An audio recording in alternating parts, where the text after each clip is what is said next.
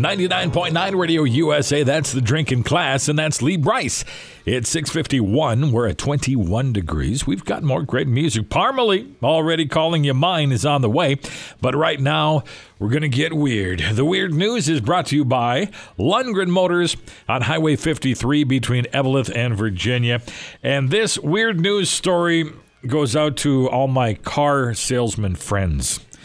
A potential car buyer in Houston is in big trouble after he took a vehicle and its salesman for a terrifying test drive.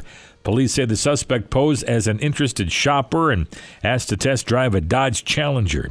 He then took the salesman on a wild ride that included beating him up, stuffing him into the car's trunk, and attempting to kidnap him. While the car was moving, the salesman was able to pull the emergency trigger inside the trunk to open the trunk, and he managed to roll out onto the street. But the suspect stopped, got out of the car, and pointed a gun at him, which the salesman was able to swat out of his hand. The crook got back in the car. The car was later found at a nearby church. Now cops are still looking for the suspect. The salesman suffered minor injuries, but is said to be all right. But what an experience. Can you imagine?